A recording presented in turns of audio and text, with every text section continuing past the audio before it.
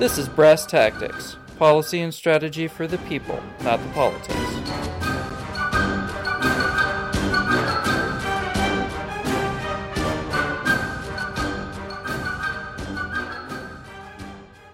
Welcome to Brass Tactics, where we talk policy without the partisanship. I don't know what else to say here. Still working on that intro. Getting down to brass tactics. Let's get down to brass tactics. I'm Joe McGiffin, and with me is our co-host, Pete Mitchell. Pete, how are you doing today? Thanks so much for having me, Joe. It's great to be here. How are you? Well, you know, it's your house, so... Well, it's happy to host you. Yeah. In any case, now I forgot what we were doing here. Okay, well... Am I technically the co-host if it's my house? Doesn't this make me the host? Well, you know what? If you ever chipped in to help with any of the editing, you could call it whatever you wanted. I really don't want to do that, though. And that is why with my co-host, Pete Mitchell, we were here to talk about big questions. About war, peace, everything in between? Yes. Everything you need to know to sound smart at a cocktail party or BS your way into a political appointee position. That's a little facetious. But anyway, so before we ask the question of the show, just because this is the first episode, and hi, Mom, because that's pretty much the... Actually, I can't even guarantee that she's going to bother. My mom did absolutely not. Anyway, so in our own words, why are we doing this? We identified that there was a gap, maybe, in the... Where most people talking about this sort of stuff start with deeply profound sort of sounding things like, oh, well, we identified a gap in the zeitgeist. They did, but there's very few actual podcasts out there talking about strategy from a nonpartisan perspective. Or just in plain freaking English. That's also correct. But that's your job to make sure you keep me dialed back in and not getting too pedantic.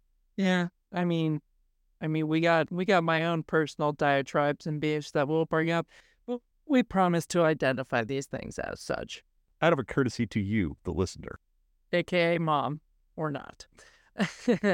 Well, yeah, so long story short, we both study and teach this stuff, foreign policy, politics, international relations, and that sort of thing. And we have our own sources for stuff we like to learn, where we like to learn things, where we get facts and stuff from.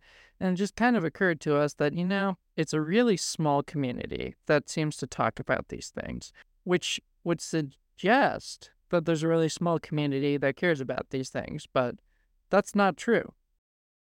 Foreign policy is one of those areas where a lot of experts prefer that these things be left to the experts, when in reality, especially with the internet, global connectivity, and all that stuff, anything this country decides to do in its foreign policy is going to affect every single one of us. And so everyone has a right to know, a right to be informed, and a right to shape policy or advocate for their own options the way they see fit. And not just in the United States either, right? Just because we're speaking in English doesn't mean that we'll be strictly always coming from the American perspective, and certainly the things we'll be talking about will not just be affecting, people who live in the northwestern part of the Northern Hemisphere. Yeah, and I think that's part of what sort of frustrated us enough to attempt to do this, right? Everything is always approached from a perspective. There isn't necessarily a right answer out there for any foreign policy, but there are set thinking ways of doing these different things that don't necessarily have like an objective basis. Because, it's like flip a coin. You could take the left turn, you could take a right turn. Well, 3 lefts equal 1 right.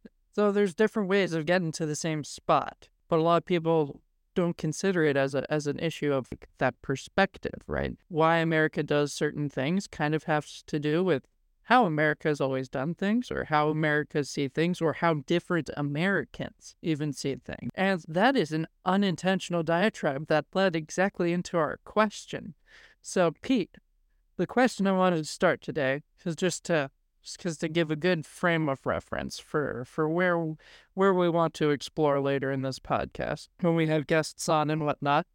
What is up with this seeming intrinsic American urge to see a conflict, to see international conflict, contest, to see two people going at it somewhere and just get involved? What is the American urge for intervention?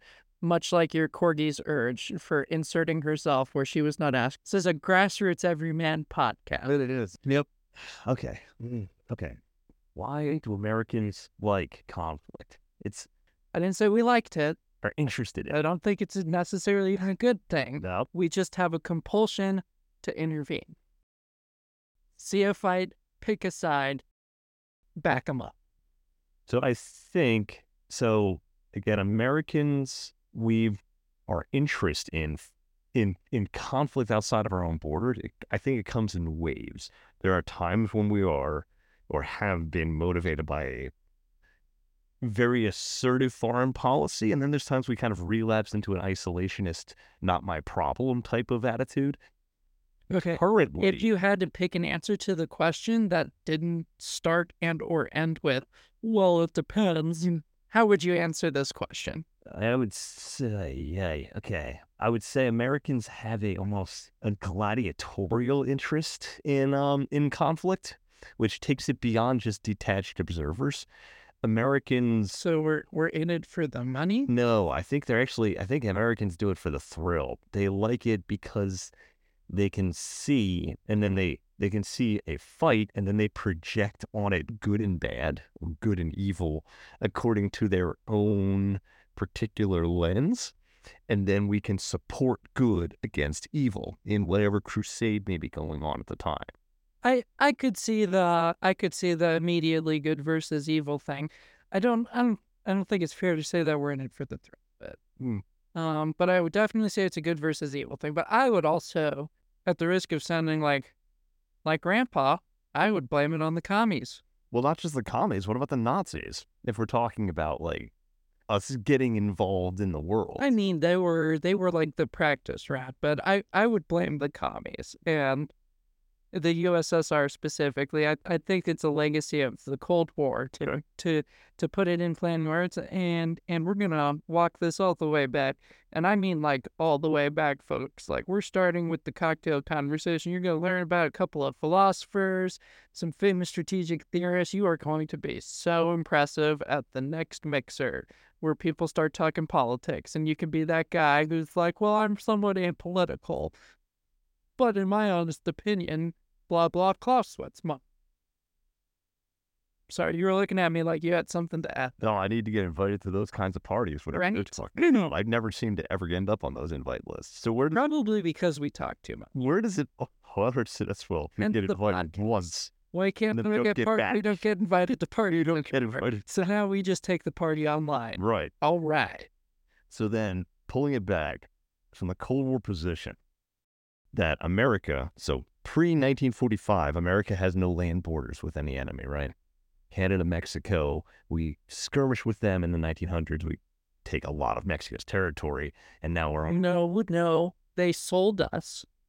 Guadalupe Hidalgo was not us. Well, okay, fine. Yeah, we gave them some money, but it was definitely a hostile takeover. Either way, so we are a very large continental power with a great deal of territory and two friendly land neighbors. After 1945, however, the United States ends up in West Germany and in South Korea with a land border with a hostile foreign power, the Soviet Union and its allies, as you said earlier, which has necessitated not only the need for a large standing army for the first time in American history, but also this keen sense of interest in what's going on around the world. Because what is going on around the world in this new global age, the Jet Age, soon to be followed by the Information Age, everything is affecting everybody else. This globalization of conflict, right? There's no more isolated bush wars. Everything is all together. Where did that start, though? Where do we even get to that point, Joe, where that war previously being an isolated thing, right, between two parties, and if it doesn't, if they're not raiding or burning down your city, it's not really bothering you. In fact, it might even be good for you. Yeah, so this is because there's two answers to this question, right? Of where did this urge come from, and it has to do with the nature of conflict, or just to simplify things, because Usually when you hear somebody talk about conflict, it's because they're avoiding using the term war because war has to be declared and it's all formal and then it gets boring, blah, blah, blah. So what is the nature of war? And then how do Americans perceive war, perceive conflict? To this threat of communism expanding around the world, challenging what is American, I think that results in this American need to intervene because of that containment policy, because of the fundamental understanding that Americans have, especially American policymakers have at this time of like, what is war?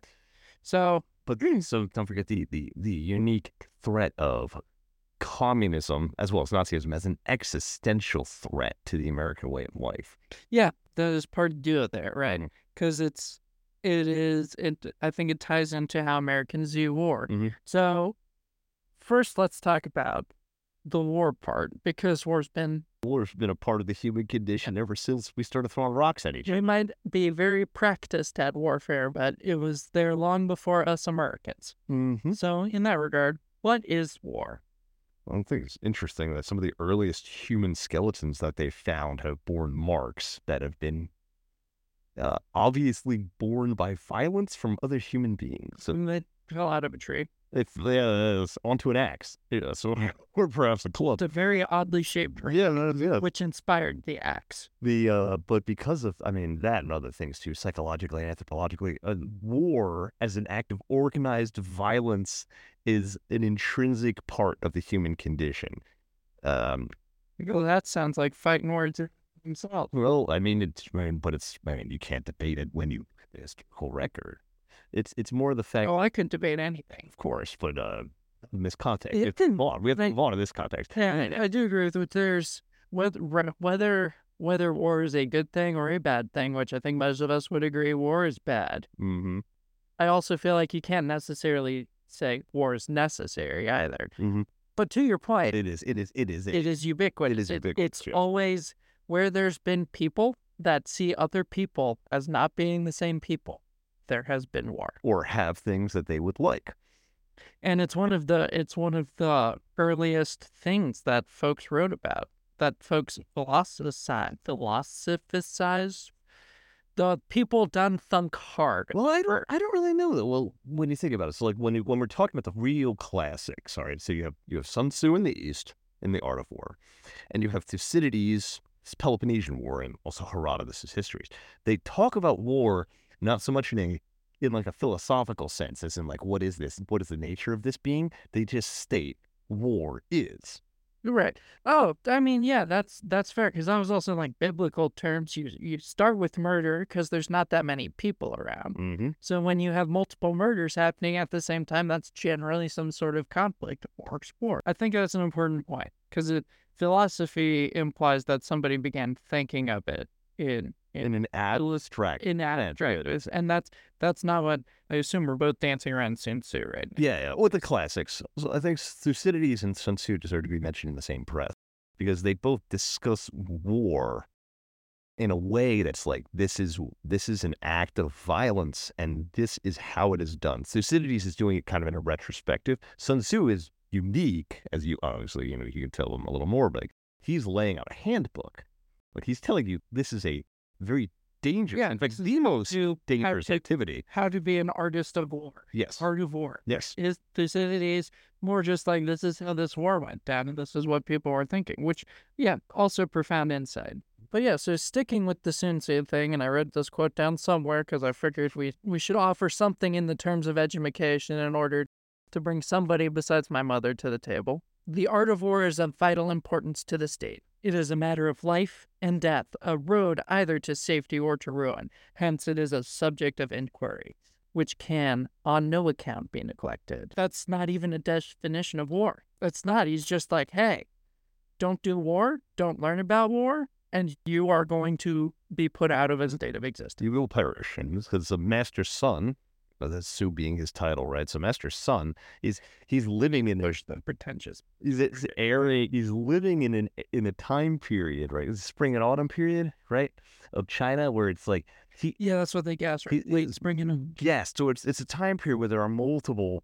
It's a time in Chinese history where there's no set particular power broker. We'll find a link to one of those like Flash HTML map. Yeah. Well, yeah. See what Pete's. But what you will see in the Spring Autumn period, though, is not a unitary emperor. Like, for example, during the Han Dynasty. Right. Exactly. It's a kaleidoscope of different warlords, and those warlords who were good at the art of war, because it's very significant in China. China's unique, actually, where like the regional leaders are always called warlords because they are very literally lords of war. The ones who are bad at fighting are subsumed by their rivals. And of course, Sun Tzu would be on the front lines of this because he's writing this to other men like him, professional strategists, men who would be advising warlords. Just because you say professional strategists, Mhm. and we have actual people who are paid to come up with strategies now. What was a professional strategist back then? It was much more than nowadays, where essentially, well, you and I, we're arguably professional strategists. We're kind of just policy wonks, right? But a man like Sun Tzu is a combination. He's a commander. He's a bureaucrat. He's an auditor. You would bring him in as a consultant. He would do everything under the sun. He became freelance, but yeah, like he cut his teeth as a general. Yes. And a general to them was like the right hand of the prince. Mm-hmm. The prince was too busy to both punish people for not paying taxes and also wage his own wars. And so he contracts it out to a general. Mm-hmm. And a general is seen as the direct representative of a prince. Mm-hmm. And he's like, if your general stinks, then you're going to have to be your own general. There is not this multiple separations of statecraft and warfare. Mm-hmm. It's an intrinsic part of the prince's job. It is not avoiding war or defending from war. It is just winning war. Correct. And yes, and not necessarily through open conflict, as Sun Tzu again famously says, right? Like the true epitome of excellence is not to win every battle, but to win without fighting.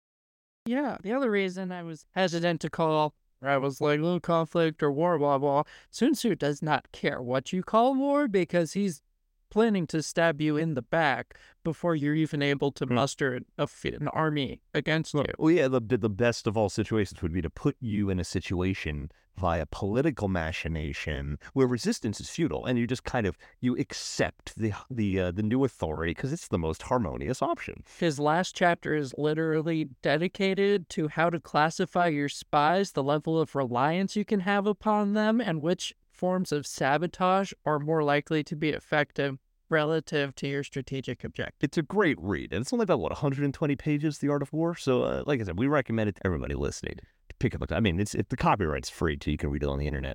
And like you said, Greeks and Romans didn't really see it all that different. It was always viewed as a holistic part of human nature, right? It was natural as breathing. Warfare. For those of you, cocktail convo tip, sort of. Pete, find me a little noise to make there. Yeah. A whoop, a ding or something. Maybe a broken glass, depending on the tip. One of them old neon lamps, neon signs firing up like beer sold here. That's a good idea, actually. I like that.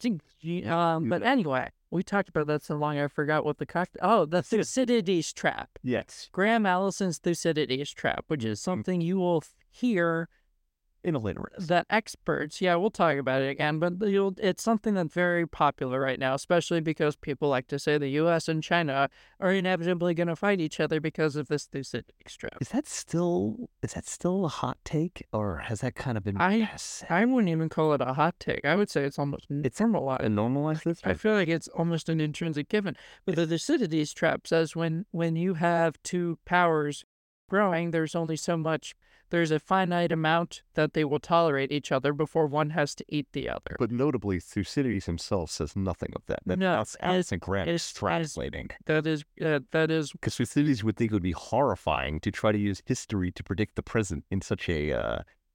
I refuse to be qualified on that one. That way, I can always avoid saying something assertive of anybody. I can never be. The cocktail term is teleological, right? You're saying that the past. Cocktail term with Thucydides. Don't give them more cocktail terms than they can remember from one party. If you, that's a cocktail tip right there. Yeah. In Q Noise, if you bring up too many cocktail tips too quickly, that's how Pete doesn't get invited back to the parties. That's why I haven't been invited. But yes, moving past them. Yeah. Why don't we talk a little bit about The Dark. I hate that term. You know I hate that term. You said that on purpose. The less bright ages. The early Middle Ages. The crude barbaric era that comes before the light. Historian really does. Right, by the Renaissance. Mm-hmm. To your point, the conduct and the practice of war remains. You have a professionalization of warfare that is undertaken by the Roman Empire, both West and East. As those collapse, you have a deprofessionalization of warfare, as in they begin to rely less on disciplined infantry and again more on mounted. Hold on, you're using nobility. The worst things again. Okay, I've got Dory syndrome really bad. Yes. So, Dark Ages. Before the Dark Ages, there was a Roman Empire. Yes. Then there wasn't a Roman Empire. The Roman Empire was really good at expanding itself, collecting taxes, through war, allegedly governing things through war. By the way, so the Roman Empire was built very on war. Gifted at conquest. Yes, and then it's not there anymore in the West. So remember, and what we're talking about is in the West. So in the East, it endures until 1450. So like Europe. Yes, the West Roman Empire collapses in the late 400s. When that happens, that's the beginning of the so-called early Middle Ages, at the end of the late ancient period, or the late classical period. The medievals, they are the first people who begin looking at war from what we would consider a philosophical element, because the medievals in the West are Christians, Latin Christians, and so you have expansive texts written on the conduct of war by, for example, Augustine of Hippo, who's a bishop of North Africa. It's not moral. We just feel bad about it. It's not though, because Augustine, for example, he coins our entire Western concept of so-called just war theory, which is still studied. Correct. Unprovoked war is bad. Self-defense war is always justified, for example. It's what's happening because you have a civilization that is coming out of the pagan Roman Empire. It is rapidly Christianized. And the tenets of its chief teacher, Jesus of Nazareth, is thou shalt not kill, or thou shalt not murder, depending on your translation. They're looking at war for the first time from a basically, how do we fight this in a way, not so much how do we win, right? That would be the Thucydides or Vegetius, a Roman author, Sun Tzu's way of looking at it. How do we fight and always win?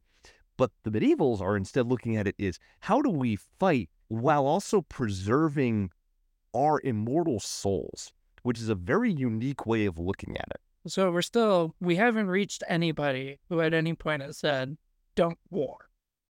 Absolutely. So we start with war as hard as you can, as dirty as you can. And then we say war and self-defense. And then there's also, with this war and self-defense, there's this overtone of, okay, when in war, control yourself. Yeah. Laws of war. So now, and again, don't get it twisted. There's laws of war for the Romans and the Greeks as well. One of the most traditional is if a city is under siege and they surrender before the first siege weapon fires, the city won't be sacked. However, the second the siege begins, everything in that city is for the besieging army. So you've got these brainiacs who are writing some stuff about how to do these moral and just wars. Mm-hmm. But then at like the base level. But the base level, how to fight. The folks who are actually having to fight. Yes. It's almost like these gentlemen's agreements. Like people are almost like-minded already. And it's not the golden rule because you're still doing war. But at the same time, it's like, well, hey, if you wanted to surrender, like I wouldn't want somebody to sack my city if I surrendered before it cost them anything either. To win without fighting, again, going back to Sun Tzu, it comes back to this. Like, well, even Sun Tzu said, hey, it's preferable if you can find a constrained way of achieving victory. That would be ideal. And then again, but he doesn't care.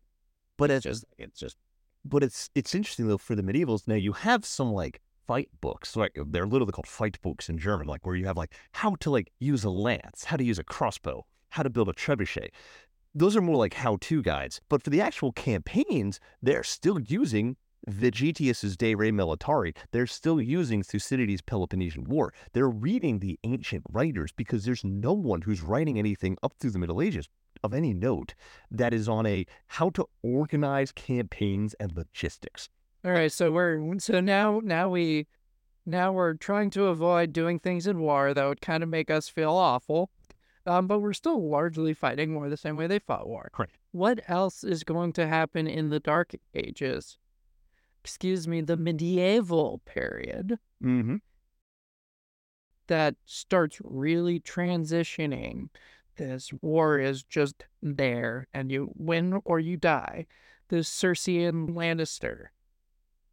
Cersei. Oh, is it a Game of Thrones reference? Game of Thrones reference. All right. So Yeah, we are hip you're dating yourself, my friend. kids. Like, I was the kid. Did we not talk about that anymore? It's like 10 years ago, wasn't it? Anyway, so regardless, Do you see that thing where Bowling for Soup's 1985? I did see that. Today. 2005. I did see that. It made me feel good. It didn't feel good at all. But regardless, so like I said, you have the gentleman's rules. Don't fight on Sunday if possible. Don't harm church property. The Catholic Church had a big part in making that rule, by the way. Don't molest women. Don't bother children, right? Like, there were the kind of ground rules for combat in the Middle Ages, because it was also seen as primarily a personal duel. A lot of wars in the Middle Ages, in Western Europe especially, are started because of personal grievance.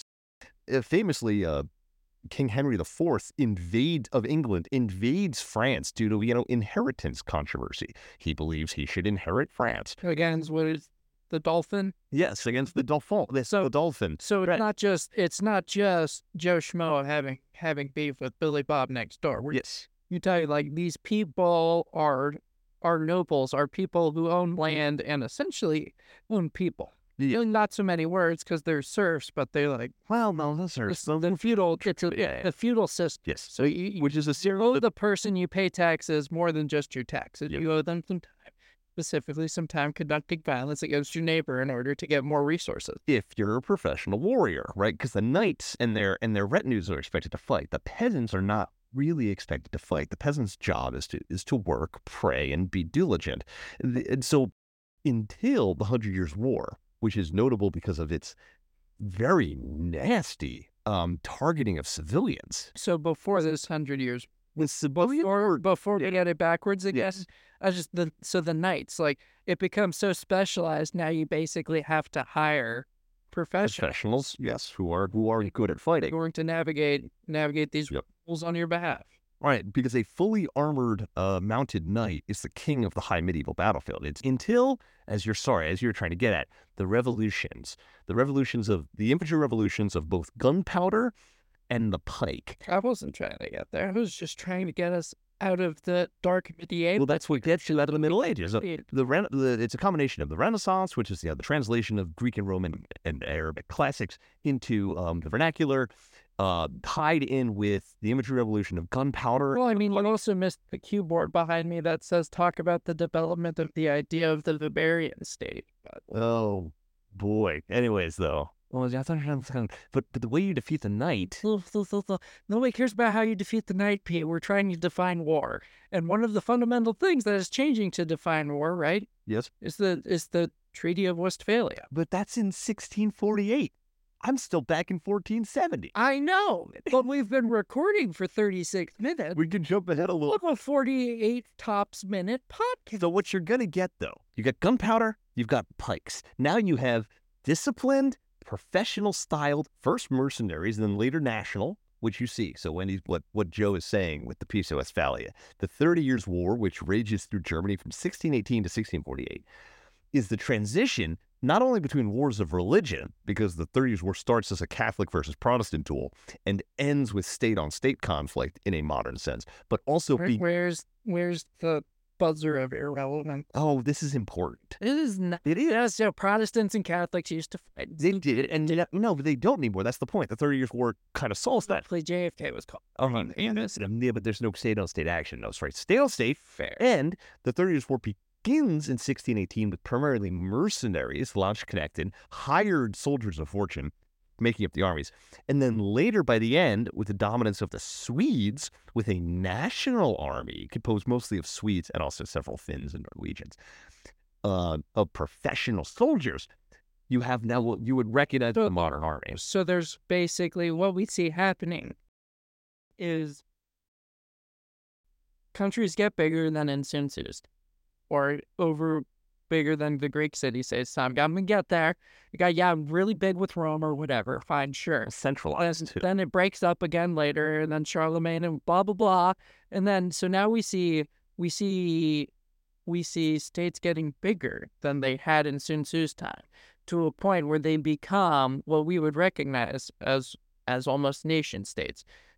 And in that, with this whole knights to landsknechts to mercenaries and stuff, you see the professionalization of armies at that state level, which is now described as the state has a monopoly of violence in this system. The states get to have armies. You can't have an army if you're not a state. That makes you a mercenary, and everybody hates you until they need you for their war effort. But what happens in European warfare is that the use of mercenaries, though, which is very, very prevalent in the late Middle Ages into the early modern period, completely falls off a cliff by the 1750s.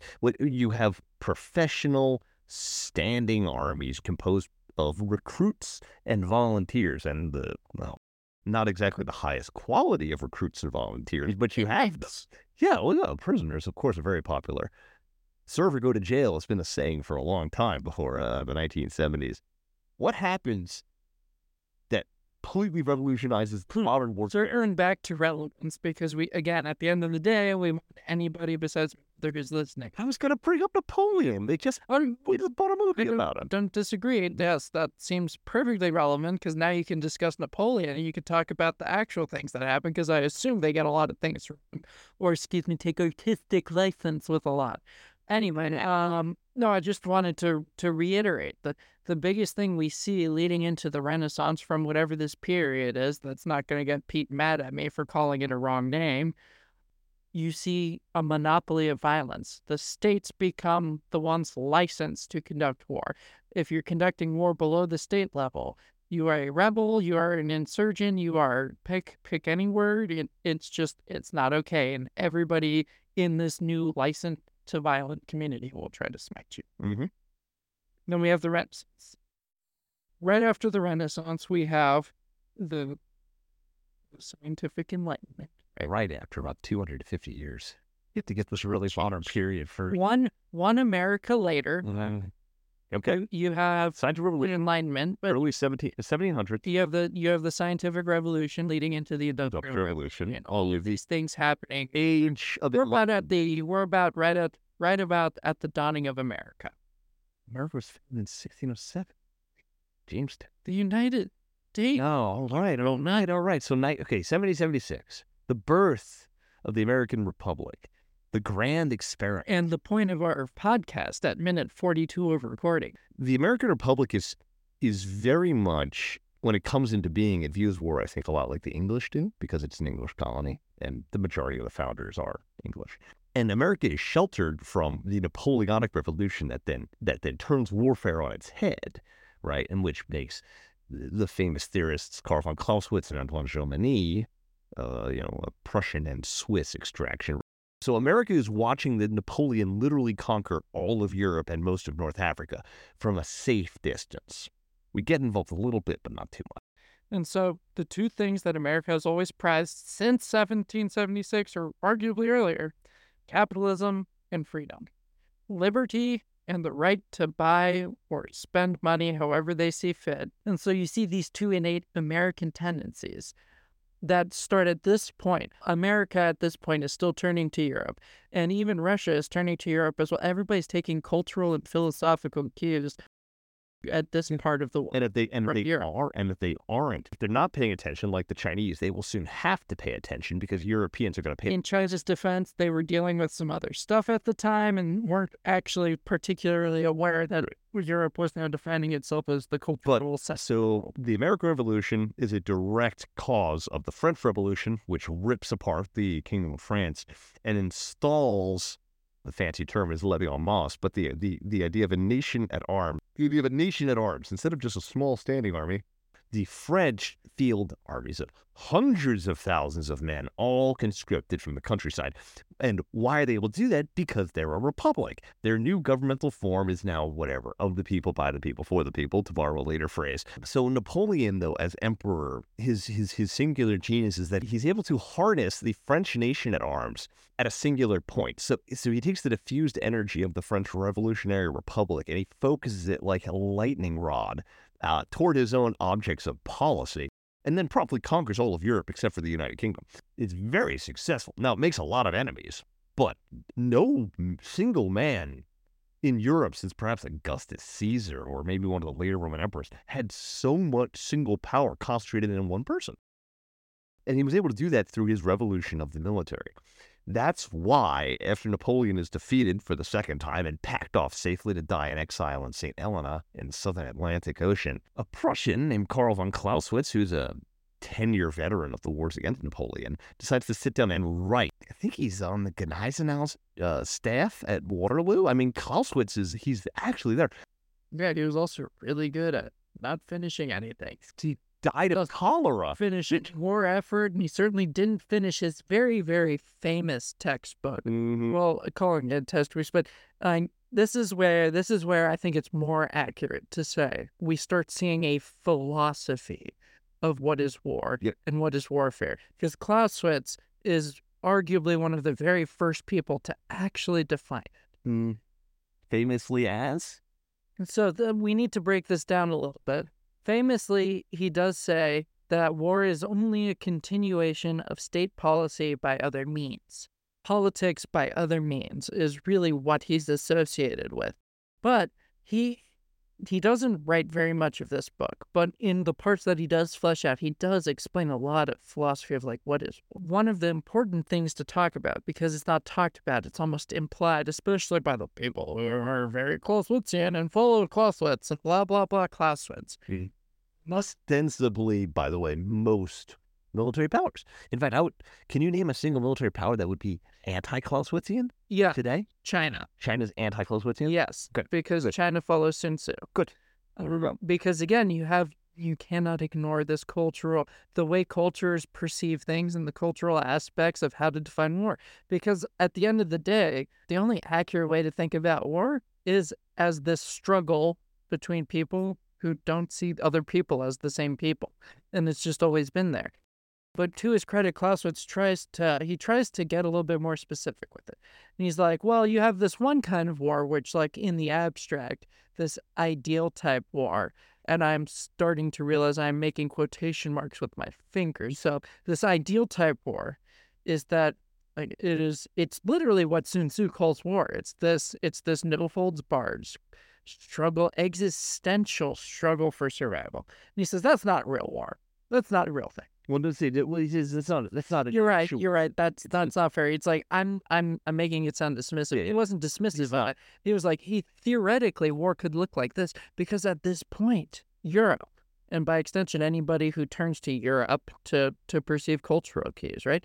War has evolved, like in using that in every pretentious sense of the word at this point. War has evolved to become this like genteel, almost this army versus army gentleman's duel, as you said earlier. Like it's very constrained. It's not what we would call total anymore. You're not targeting cities, you're not salting fields, you're not burning, you're not raping, you're not pillaging. You are dueling somebody else's army with your own army until one of you wins and gets to make concessions of the other person.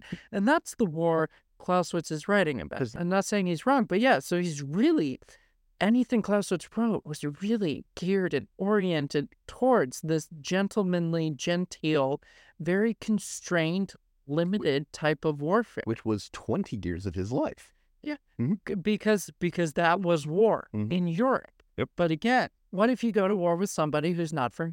Like we talked about laws of war earlier. Christianity is largely concentrated in specific states, right? Predominantly ones that trace lineage to Europe. Fair? Not fair? You see Buddhism and Islam as prevailing religions elsewhere. And these folks... And they have laws of war, but they would be different. They might have laws of war. I honestly don't even know. I do know that when America first started confronting Chinese soldiers, they were wearing North Korean uniforms, and we were fighting the Korean War in an attempt to curtail the spread of communism. That is when Westerners start seeing Sun Tzu's Art of War. Oh, even earlier. I would say that when we the Japanese... They were aware of it. They were. that, that is a Yeah. one point, because Lionel Giles does write his translation. I want to say 1914, but I am far too lazy to look it up. But if I'm wrong, I'm correct. This is in the show notes. So you see the first translation into a white people language. I hope I'm not overly offensive. It was in Lionel Giles originally translated it into French, Right. and then it was translated from French into English. So the Sun Tzu that I first read was literally the third time it's been second time it's been translated, which just introduces even more error. But it was the first time, it was like 1914, so just before World War I. But you don't see sales pick up until after World War II. And then specifically, it's the Korean War, which is really when you start seeing it, specifically the American military Illuminati, intellectuals, whatever you want to call them, policy wonks starting to read it, because they're like, these battles are not happening in a way that we would deem acceptable, or a way that we were necessarily prepared and planned for. And it doubles down to Vietnam. This is when you see us being associated with war, and then is there some sort of attempt to reconcile what Sun Tzu says with Clausewitz says? Maybe, maybe not. But this is where, bringing it back full circle, only 10 minutes after our recording timeline target, I blame the communists for why America is constantly intervening around the world. So first, you see the world wars, which really, World War I, and we're going to definitely want to spend some time on this because it is fascinating. But if you want to learn more before, or even in addition to us, Dan Carlin's Hardcore History does a phenomenal synopsis of.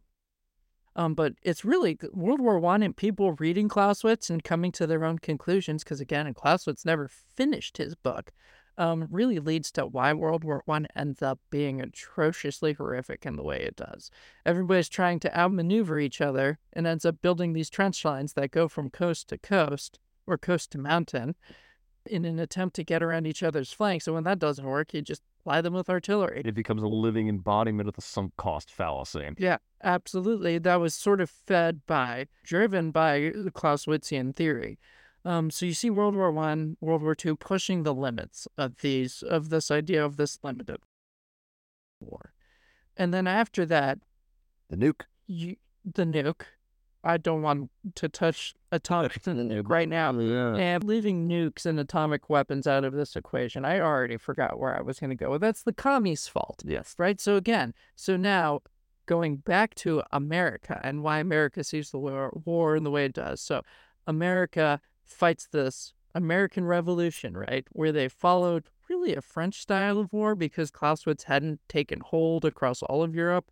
Clausewitz really doesn't start taking hold of all of Europe until Franco-Prussian War, when one of Clausewitz's contemporaries that outlives him, who doesn't write much himself, but like they clearly had a relationship, von Moltke the Elder. He straight up annexes parts of France. He's just so good at this game. And so France is losing to Germany, or Prussia. Well, it's Bismarck, so it is Germany at this point. And so Americans, right after we fight this atrocious war that leaves everybody unsatisfied, the American Revolution, they're looking at this French textbook, looking at French lose impressively. You're talking about the American Civil War. The American Civil War. Yeah. What did I say? You said American Revolution. I apologize. So they fight this war that nobody's really satisfied with the outcome with, especially because of the death toll. And then we look over there, and France is actively losing impressively to Germany. We're like, and decisively. We need to read what the Germans are reading. And this is when you start seeing Clausewitz adapted into the American perception of war. So now we have Clausewitzian war tendencies married with this need to convert everybody, because free trade is only good if other people are freely trading with you, right? Mm-hmm. And so people only trade freely if they have freedom. So liberty and capitalism have always gone hand in hand, at least in the American perspective. And in an English perspective. And if there's two things that communism does not like, at least the way the popularized form of communism from the Soviet Union, because I am not a Marxian expert, freedom and capitalism are generally discouraged somewhat strongly under the Soviet regime. So America is in this essential, what it sees it as an existential race. Can we make more people more free and more capitalist than the Soviets can make more communist? And so America's already like, so before America was really good at fighting wars in North America. And then towards the end of that, America starts experimenting in the Spanish-American War, which we'll talk about later, because it leads to how America ends up having this military network across the world. America starts experimenting a little bit with getting out of its perimeter a little bit. Beat up on the And then World War I happens, and then we're like, okay, well, we don't want to get involved because there's this whole political cost with losing American lives, and that's not even an American war over there. And then Germany gets desperate. And they're just like, hey, if you see a ship, it's not a German ship. It needs to not be shipping anymore. Suffice to say, though, so after all of that, you have 2 world wars. And Did I just peek myself?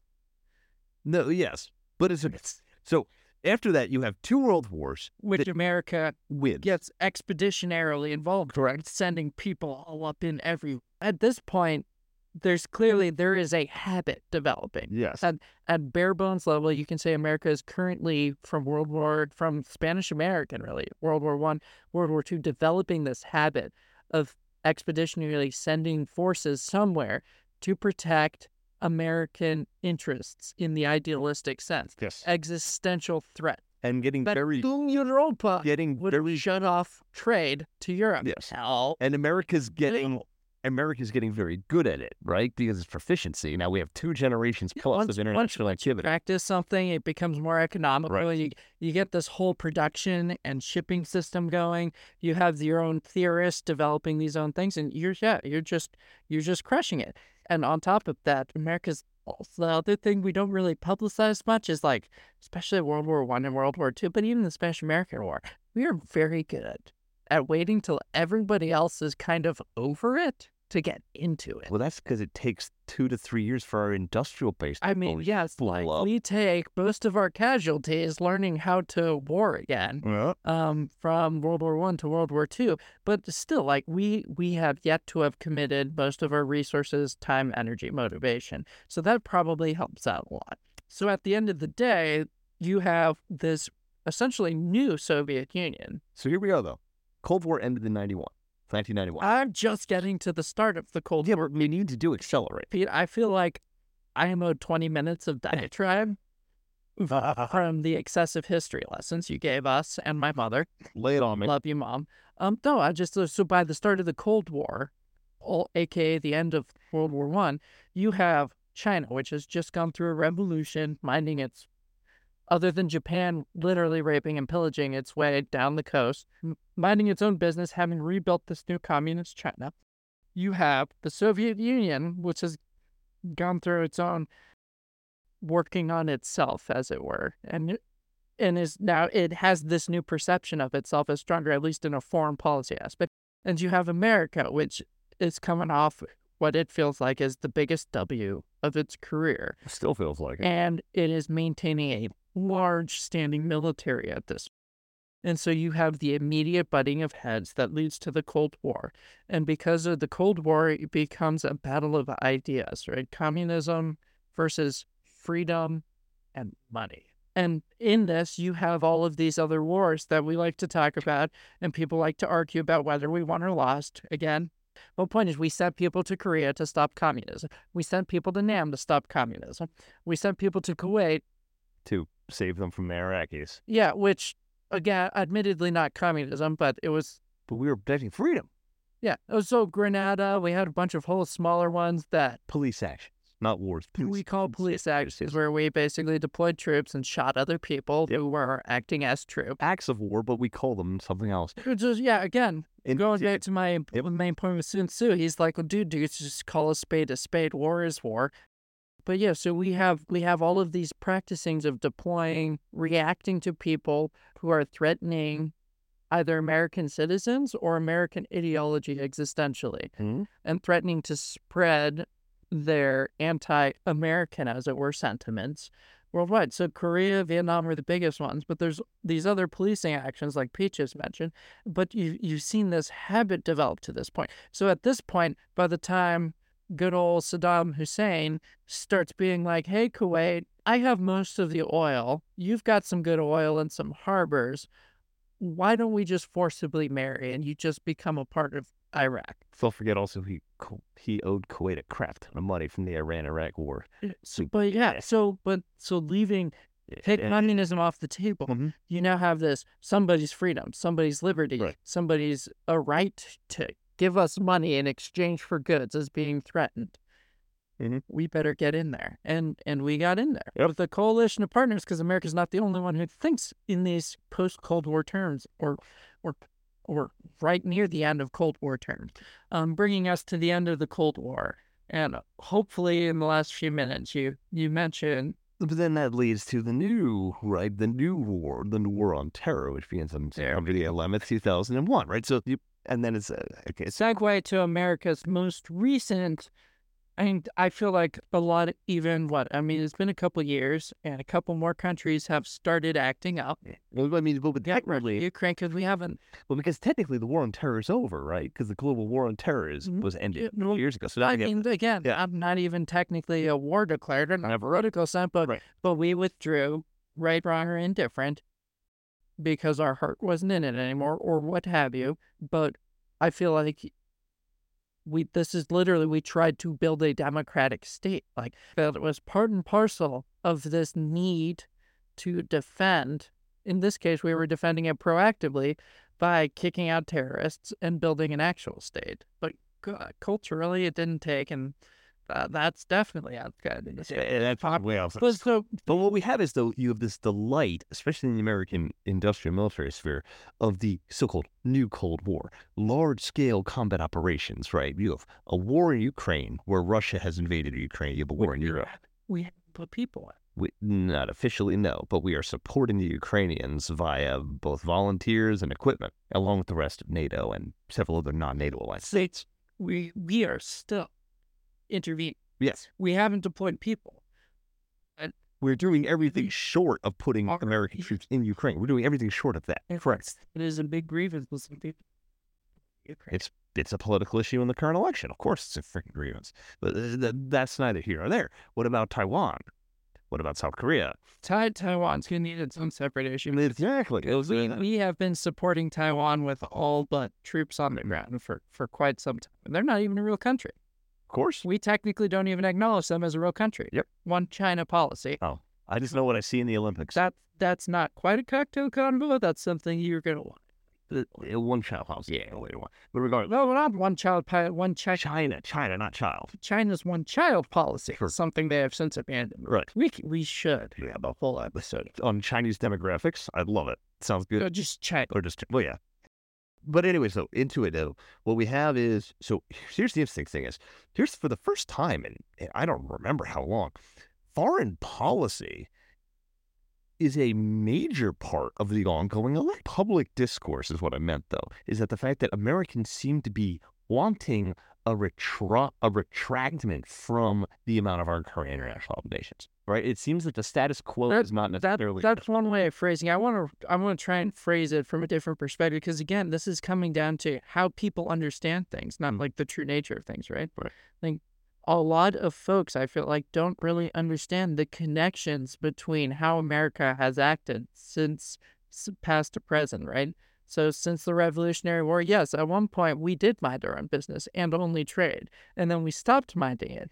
And then I feel like something, especially like I was born in 92, so like I don't think I get it at a fundamental level, but the Cold War took up so much of what we would consider modern or contemporary American history, or at least feeder influences. Like, culturally, it's hard to remember why we are doing these things, but we did these things for a purpose, and then we kind of got in the habit of doing these things, and so we are still doing these things. Should people continue to do these things? Should we continue to be the bastion that is, at least at a minimum, bankrolling, if not leading the charge to defend free trade and capitalism and states' rights to defend themselves? It's an open question, and that's a you guys problem to solve. Like that comes down to your own assessment, right? But that is why that tension is there now. Mm-hmm. Now, on that bombshell, I think it's time to say goodnight. Do. If this gets more than 2 or 3 reviews or looks out there, review us. That'd be great. I hear that's really good for helping people out. But really, Pete and I just like arguing with each other. We do this for free, And not as yeah, our colleagues generally either tell us to either take that outside, knock that off, or occasionally find us entertaining. So we hope hopefully that you found us the line. we hope we elicit some sort of emotional reaction. Anyway, This is Brass Tactics, signing out. that would be a cool way to end it.